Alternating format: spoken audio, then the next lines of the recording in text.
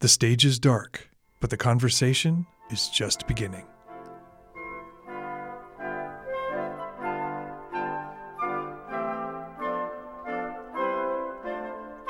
Welcome back to the Utah Symphony Utah Opera Ghost Light Podcast, a behind-the-curtain look into the world of classical music and the artists who make it. I'm Jeff Counts. And I'm Carol Anderson, and we're welcoming you to the fourth installment of our Ghost Light Prelude editions that we have instigated this season. The Carol and Jeff Show. The Carol and Jeff Show, where we just talk about the operas that are coming up. Of course, I do this live at the Capitol Theater before every production, but this is an alternative in case you don't have a chance to make it for an hour ahead of time for the live conversation. And it's one that I get to participate in. So. Jeff doesn't participate in the other one. That's no, true. I'm not allowed. So it's far less exciting. No one knows what I look like, Carol. They're not sure I even exist. It's best. No, I'm just kidding. Jeff's a very handsome man. A real face for podcasting is what they say. Sorry, we digress. We do. So, well, we're already silly, and that makes sense because we're going to talk about Pirates of Penzance today. Yeah, and this is the final opera of the season. This is the final opera of the season. We've had a lot of comedy this season, which I think is kind of nice because we're coming out of a time where comedy was in short supply. Yeah. So I love that we are finishing with just a giddy, magical, charming rendition of this wonderful piece. Well, since you won't let me be on stage with you for the preludes, I'm going to be an audience member today. So I've got some questions for you. Fantastic. You ready? Bring it on. So why operetta? I mean, big opera companies are doing this more and more. You see this in big houses across the United States, probably in Europe too. It's becoming more common to include at least one operetta in a season. What's that about? Yeah, that's a great question. We have not done operetta of a Gilbert and Sullivan operetta on the Capitol Theater stage in the history of Utah opera. We did have a series of summers where we performed different Gilbert and Sullivan works up at our summer home, Deer Valley Music Festival, and those were a lot of fun, but it never made it to the main stage. This particular production of Pirates of Penzance is getting performed everywhere. It originated, I believe, in Atlanta.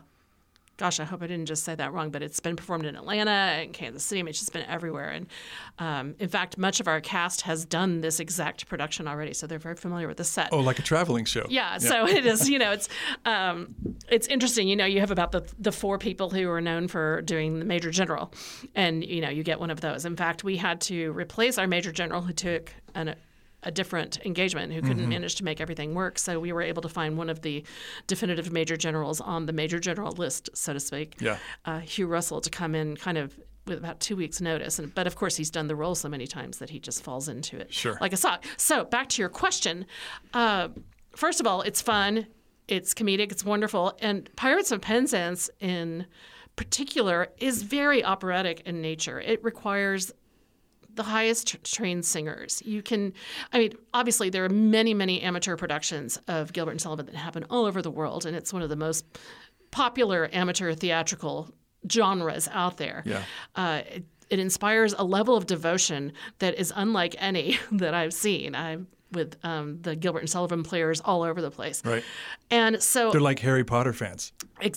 Possibly even more rabid, but they do the cosplay, the whole bit. Yeah. And I just think that it's appropriate for an opera company to put it on because of the need for these excellently trained singers. I mean, the aria of the first act of Mabel, Poor Wandering One, is as virtuosic as anything you could hear in a bel canto opera. It's got the cadenzas, it's got the high note, it's got the staccato, all of that filigree. Right. It's just in English, and it's very topical, and so I think that kind of brings it, in some people's mind, maybe down a level. The other thing is there is such a fan base for Pirates of Penzance that it doesn't make sense not to offer that to our audience. People are going to come out of the woodwork to see it. I am confident. Yeah. And people came out of the woodwork to audition for the chorus. People who've never done the Utah Opera Chorus saw the announcement for movement auditions, because the chorus is tasked with doing simple dance moves. They're not doing ballet of it by any means, but they have to have movement chops. And so we actually had a movement component to the audition, and I didn't know half the women that showed up. They were Gilbert and Sullivan fans who just came in and wanted to be considered. In fact, one of our choristers married a gentleman that she met doing a production of Pirates of Penzance, and they've named their cat Mabel. So this is the level of fandom that we're talking about. You see these power duos in opera, not as much as you see them in music theater. But they're there. Da Ponte and Mozart. Da Ponte and Mozart. Hofmannsthal and Strauss, exactly. So talk about Gilbert and Sullivan as this incredible sort of convergence of talents, and how lucky we are that they found each other. And you cannot actually talk about the two of them without talking about Richard Doyley Cart. Right. The amazing producer and impresario who was an integral part. He was the matchmaker, yeah. Yeah, he was the matchmaker, and he was the person who also could, if there was an argument about carpet in the theater, they eventually built a theater, the Savoy Theater, to present the Gilbert and Sullivan works, and also other works of this genre, and that's what some of these operas or operettas are called the Savoy operas because of the Savoy Theater. He was really London. trying to build an English language comic opera tradition, right? And he chose these two guys basically as his vehicles. And they weren't. They were great foils to one another, and we're going to delve more in this. And we have if you listen to the regular podcast, not just the Preludes, we're going to be interviewing our maestro for this production. And he's going to, of course, have a lot. He's a big Gilbert and Sullivan fan. I can't wait. But you had two men with very different personalities, and they were different in age. One was a little more outgoing. One was a little more introverted. One was a little bit more, calm. One was a little more excitable. Fiery, and they were just a great pairing for this. And I think it really did create an amazing partnership that has left a legacy on the genre of opera or music theater, whatever you want to call it at this point. I think people would be surprised how actually kind of old these pieces are. You called them topical, and they do seem fresh in a way that not all opera does. When was this written, this piece? 1879 is. The premiere was December 31st, 1879. But the thing is, humanity hasn't changed since 1879. I mean, we've become technologically more advanced, and we've become socially different, and different issues are out in the forefront. But the political satire is still topical. Sometimes it's tweaked to actually mirror current events. I mean, we've all heard of Coco the Executioner from Mikado and his list song, and how it's very traditional to add in local or current contemporary names into that list of people he'd like to put to the executioner's blade. We don't have a thing like that in Pirates of Penzance, but they're just ideas that still match. The idea of nouveau riche, the major general is purchasing a title, and that's not. Yes, we don't have the same classism that the British had at that time, but we do have classism in this country. Oh, for sure. And so all of those things can resonate. The language can be a little tricky to connect with, but it's so well executed by all of these cast members. It's really fun to see actually opera singers do this much dialogue. And that's not always a gift for every opera singer, but the cast we've assembled is very facile with it and are able to emphasize and make sure you understand the meaning of what they're saying, even if it's a strange Victorian term. I've never thought about asking you this, Carol, but do these pieces get presented in other languages on a regular basis, or do they get translated? I can't say. They do get translated. I cannot think through a list, but I will say that Maestro Wado was delighted to share that there is actually a Yiddish version on YouTube that you can watch. So I can't name every language it's been translated into. I'm sure it's gone into the major languages like German or French. French and Italian, the Romance languages. I don't know if they would sort of lend themselves to the music, but of course they should have been. Yeah, they should be accessible, because I think that's the thing, is this should be accessible to people in their native language. Totally. But English is so rhythmically specific in this way that it's hard to imagine other languages having exactly the same impact, although I'm sure it's been done and tried.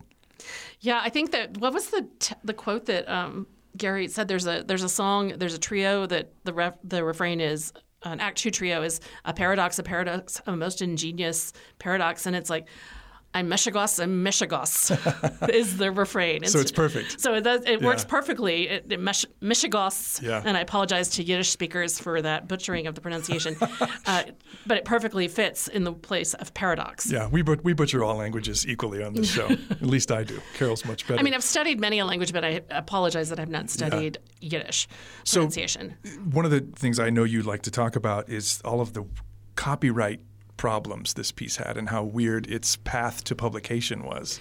Yeah, it's not so much about the publication as the performance. The first performances had to be carefully planned to establish copyright. And Gilbert and Sullivan were actually trying to establish copyrights in the United States, which is why this was premiered in New York City and not in London, as so many of their other works were. But there was a whole issue. People could go to a performance of something and there were people that could memorize what they heard, and they would go home and they would write out the entire score just by memory, and suddenly it would just be distributed without any control by the creators. And so this was a common thing that would happen. We've heard stories of people hearing a Brahms symphony, a famous, I think, wasn't it Berlioz that heard one of the Brahms symphonies and then went home and wrote it out? I don't know that story. There's some I'll have to organize who those people are. Well, I think the Allegri Miserere is that we wouldn't even know that piece had someone not heard it in a church and brought it out to the world by memory. Yeah. And so if someone remembers the exact story I'm referencing, please feel free to share that with us. Yeah, definitely. But so it was a thing that would happen back then. And so then once the piece was out there, you couldn't control performances, you couldn't control rights. And, copyright law is very different now than it used to be. Mm-hmm. But they actually had organized so that they could try to obtain rights in England as well. They organized a casual, almost reading of Pirates that happened the day before the premiere in New York, so that by doing the first performances in England and in the United States, they were able to sort of stake out their territory for this piece. So what they did is they took a company, a small company that was in a small town, I think it was called Penzance. They were performing HMS Pinafore, and they did the same costumes. They just put on pirate scarves and things like that, little prop bits. And some of the stuff, they hadn't even received some of the musical numbers. So like the Major General song for that British premiere was done in recited prose as opposed to the music. Another funny anecdote about the music, actually. So Gilbert and Sullivan went to New York to start their process to work in October prior to the December 31st premiere. And when he arrived in New York, he discovered that he had left all of his Act 1 musical sketches at home in England. And so he had to recreate all of them. And so there's some actual, he did what many composers did. Rossini did it, and just borrowed from himself to kind of reconstruct that quickly. But some of the music wasn't finished until, 7 a.m. orchestration the day of the premiere. We've heard those stories over and over, and he was almost Rossini-like in his quickness of creating that music. You mentioned how a company like Utah Opera is maybe the most appropriate kind of company to bring this piece to life because of what's required of the singers. What are some of the other sort of grand opera themes and tropes that are present in this piece and make it appropriate for this stage? Yeah, there are so many homages to different operatic moments. I mean, even just the idea that Frederick was supposed to be apprenticed to a pilot, like a boat pilot, and the woman who was charged with apprenticing him misunderstood and heard pirate instead of pilot. Oh. Pirate. Oh, interesting. And I love that some of the duets have kind of a Verdian quality to them. The big duet of Frederick and Mabel in the second act has a recitative and then a slow section and then a connecting recitative and then a brilliant conclusion. And that's just an obvious opera structural paradigm. We see that all the time in the bel canto works.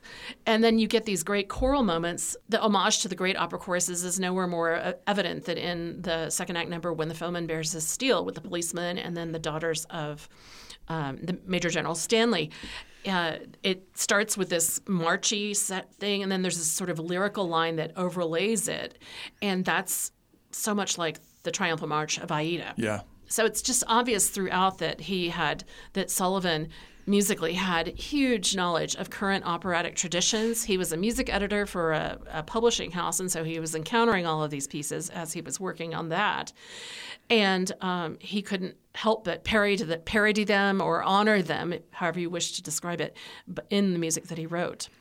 So the border between operetta and opera is very porous, as it always probably was. Yeah, and this is probably the most operatic work he has. So what are some of the highlights of this piece? I mean, what are some of the things that people, if they don't already know it, they should be watching out for? Well, I mean, I can guarantee, and to anyone who comes to the show, they will hear at least one musical number that they say, I know that. Of course. It's just impossible. Yeah. It's permeated our public consciousness, and we'll talk about that a little bit as we go through the list. But I mean, even just starting out with the big song to the Pirate King, I am a pirate king. He is. It's just, you're going to walk away from this, you're going to be humming all of those tunes. Yeah.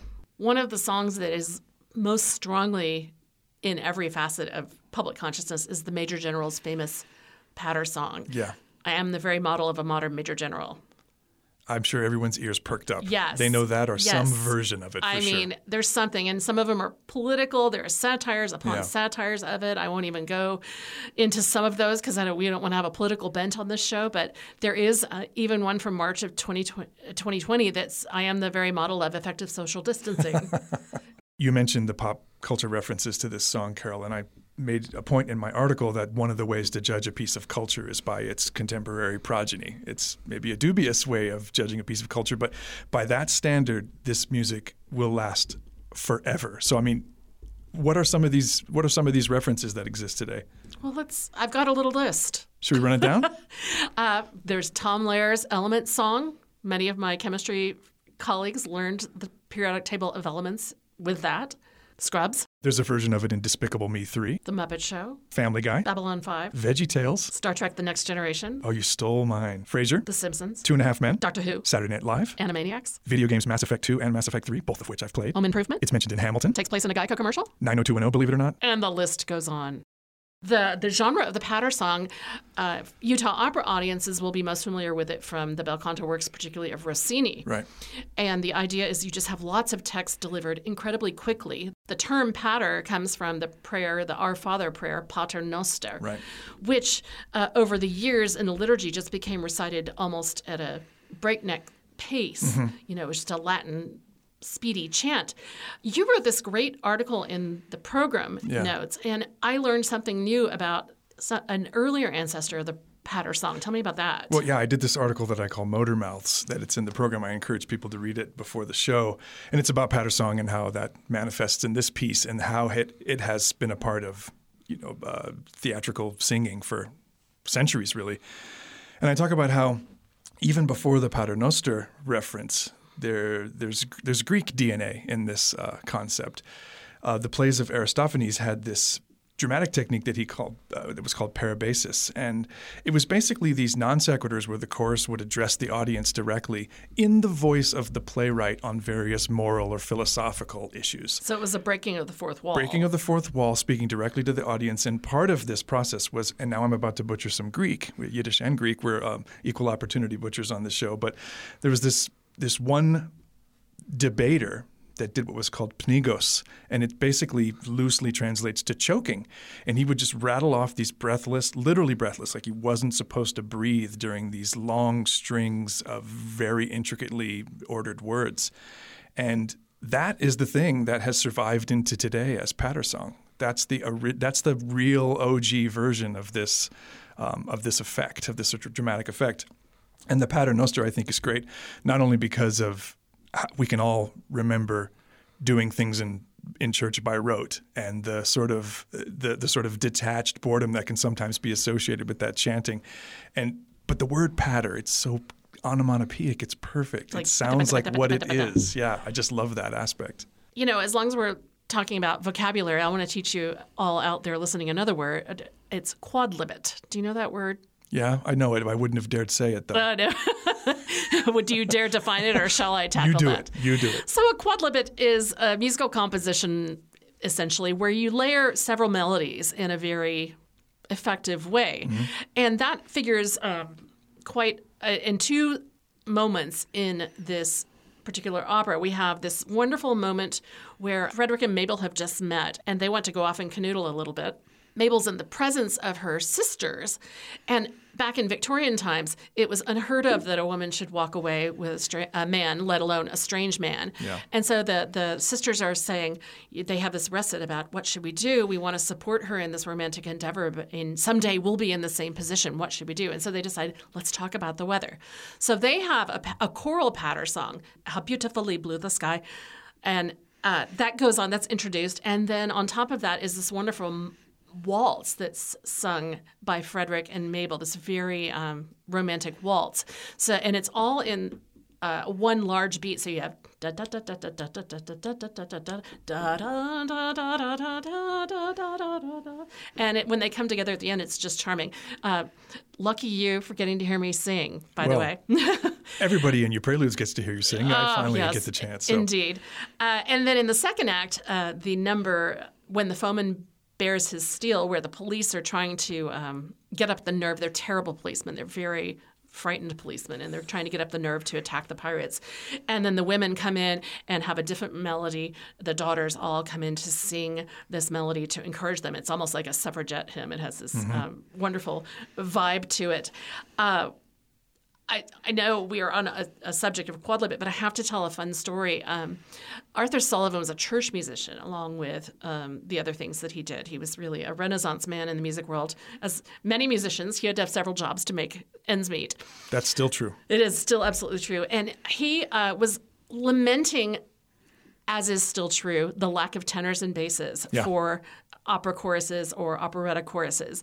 So what did he do? He was at a church, St. Mark's, I think was the name of it. It happened to be next to a police precinct. So he went over and recruited policemen to come and join his lower voices, tenors and basses. And they were delighted to be a part of this. They were some of his best choristers.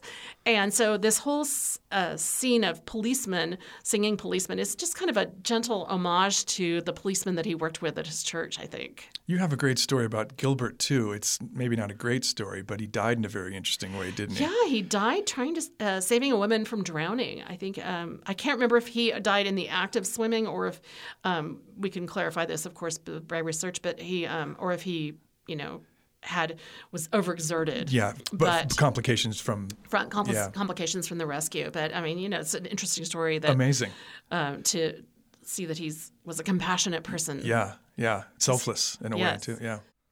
Well, that was an inspiring but maybe a little depressing digression. So let's get back to your list of highlights. Absolutely. Yeah. What are some other things that people should be excited about? One of the tunes that you will definitely recognize as an American sort of collegiate song comes from the number With Cat-Like Tread, which is kind of hilarious. The pirates are sneaking onto stage, and they're the least sneaky pirates you've ever run into. So there's like the orchestra is punctuated with these sudden forte chords. It's the least thing like cat-like. So the pirates sing with cat-like tread, dun dun dun dun da da, and then another group of the pirates come in, another set of the voices, and they sing da da da da da da. Oh yeah. Da da da da da da da da da da. I'm conducting too. You can't see that part. I can see it. But you all recognize that tune. Hail, hail, the gang's all here. And that's not the original words by any means, but these American words were copyrighted in, I think, something like 1905 or 1907. And it's a big collegiate sort of rah-rah song. Right. You can imagine it at a fraternity gathering or at a retirement party, that sort of thing. And or a leather-helmeted football game. Yes, exactly. Where they're wearing sweaters. Absolutely. We have a whole image created. We do. There's the raccoon coats, too, with the little pennant. Don't forget that. And then one of my favorite moments, it's so charming and ridiculous and silly, really features the police again. So we have police and pirates. But interestingly enough, I want to say that the original story was meant to be the robbers, and instead of pirates, they were just going to be thieves. And then it just was much more interesting to make them be pirates. And it offers the opportunity to have a boat on stage, which is always fun. Fun for the crew. But the police have a story where they kind of lament the life of a policeman. And it's really it's funny because the way it's like a call and response song, and the responses are not always complete. So it's kind of comic in that moment. But it ends with a policeman's lot is not a happy one. It's said that Pirates became such a part of everyday life in London after its premiere that people would greet the police on the strange policeman, just anybody, any bobby with his truncheon and his high hat, and would say, "Oh, policeman's lot is not a happy one, is it?" So it was kind of a little catchword. I wonder if they got tired of hearing that, or there's like, oh no, that's that again. And then I mentioned Poor Wandering One. This is an interesting fact. The current edition that most people use of Pirates of Penzance ends with a reprise of Poor Wandering One, where they say "Poor Wandering Ones," and it refers to kind of an unexpected piece of information that we learn in the final moments. No spoilers. Right, no spoilers. But the original ending was a reprise of the Major General's song, where everybody in the cast had a couple of those patter verses. Right. Another thing I completely forgot about, and this is a common thing that happens in Gilbert and Sullivan operas, or operettas, as you wish to call them. There is often a moment where everything stops and you have a madrigal or some kind of big choral moment. In Pirates of Penzance, it's in the first act where they have a hymn to poetry. It's just a page where it's a cappella, beautiful choral singing. And this is another result of Sullivan's church music roots. He actually wrote like 47 hymn tunes, including Onward Christian Soldiers. If you know that one, if you're an evangelical churchgoer, you've heard that sort of martial hymn. Most of the hymns I looked at, and they were not tunes that I recognized as an American churchgoer, so they may be more rooted in English churchgoing. But that choral ability translated so beautifully to these moments, and he always wanted to highlight his cast with this choral moment. Is it plot based, or is it a non sequitur like the Greek parabasis? Is it? It is a little bit of a non sequitur. Basically, the Pirate King says, "What is life? You know, we have this life where we pillage and do all things, although they're really terrible pirates, and that all becomes revealed why they're such terrible pirates during the course of the show." But he's saying, although we live through strife, what is life without a bit of poetry in it? And then they all stop and they sing. The entire cast kneels and sings "Hail Poetry." It is kind of like that. Then. It's kind of a non sequitur, but it's really beautiful. And yes, it is definitely a breaking of the fourth wall, because it's not like this poetry that they're referring to doesn't have anything to do with the show. Before we turn people loose into this experience, I want to ask you some questions about this piece in this moment, because I wonder, maybe this wasn't conscious, but do you think it makes sense at this moment in 2022, where maybe just briefly, but masks are starting to come off, is laughing the exact right thing to be doing right now in a theater? I mean, there's bound to be some scientific reason why it's a super spreading activity. I don't know. It's not as super spreading as, poor singers. So they were so maligned by that. From day one. But I think that our soul needs it. Mine does. I went last night. I was able to hear Brian Stokes Mitchell with the Utah Symphony, and he did such an amazing performance, and it was so full of joy, and I thought, and charm and laughter, and he told stories about him, that made all of the musical numbers mean so much more. And I thought, this is what we need. We're missing this connection. We're missing laughing as a group. And I think the corporate experience of seeing theater is so important and can be such a part of our societal healing. That sounds very highfalutin, but I think I'm not overstating it when I say that. I think that the world needs healing at the moment. We're all dealing with some level of trauma, whether it be, whatever it may be, and whatever level. And I think that the act of being together in a group and having those experiences, it was certainly healing for me last night. And I think that people who come to Pirates of Penzance are going to really experience that. And I think the timing couldn't be better. Well, Carol, thank you, as always, for suffering through all of my questions. And thanks to all of you for listening to this, our last opera preview of the season. If people don't have tickets yet, where do they need to go, Carol? Yeah, go right to utahopera.org, and tickets are available for the 5 performances at the Janet Quinney Lawson Capitol Theater, beginning on Saturday, May 7th, Monday, May 9th, Wednesday, May 11th, Friday, May 13th, and a matinee Sunday, May 15th. We look forward to seeing you there. Until next season, I'm Carol Anderson. And I'm Jeff Counts. Thanks for listening.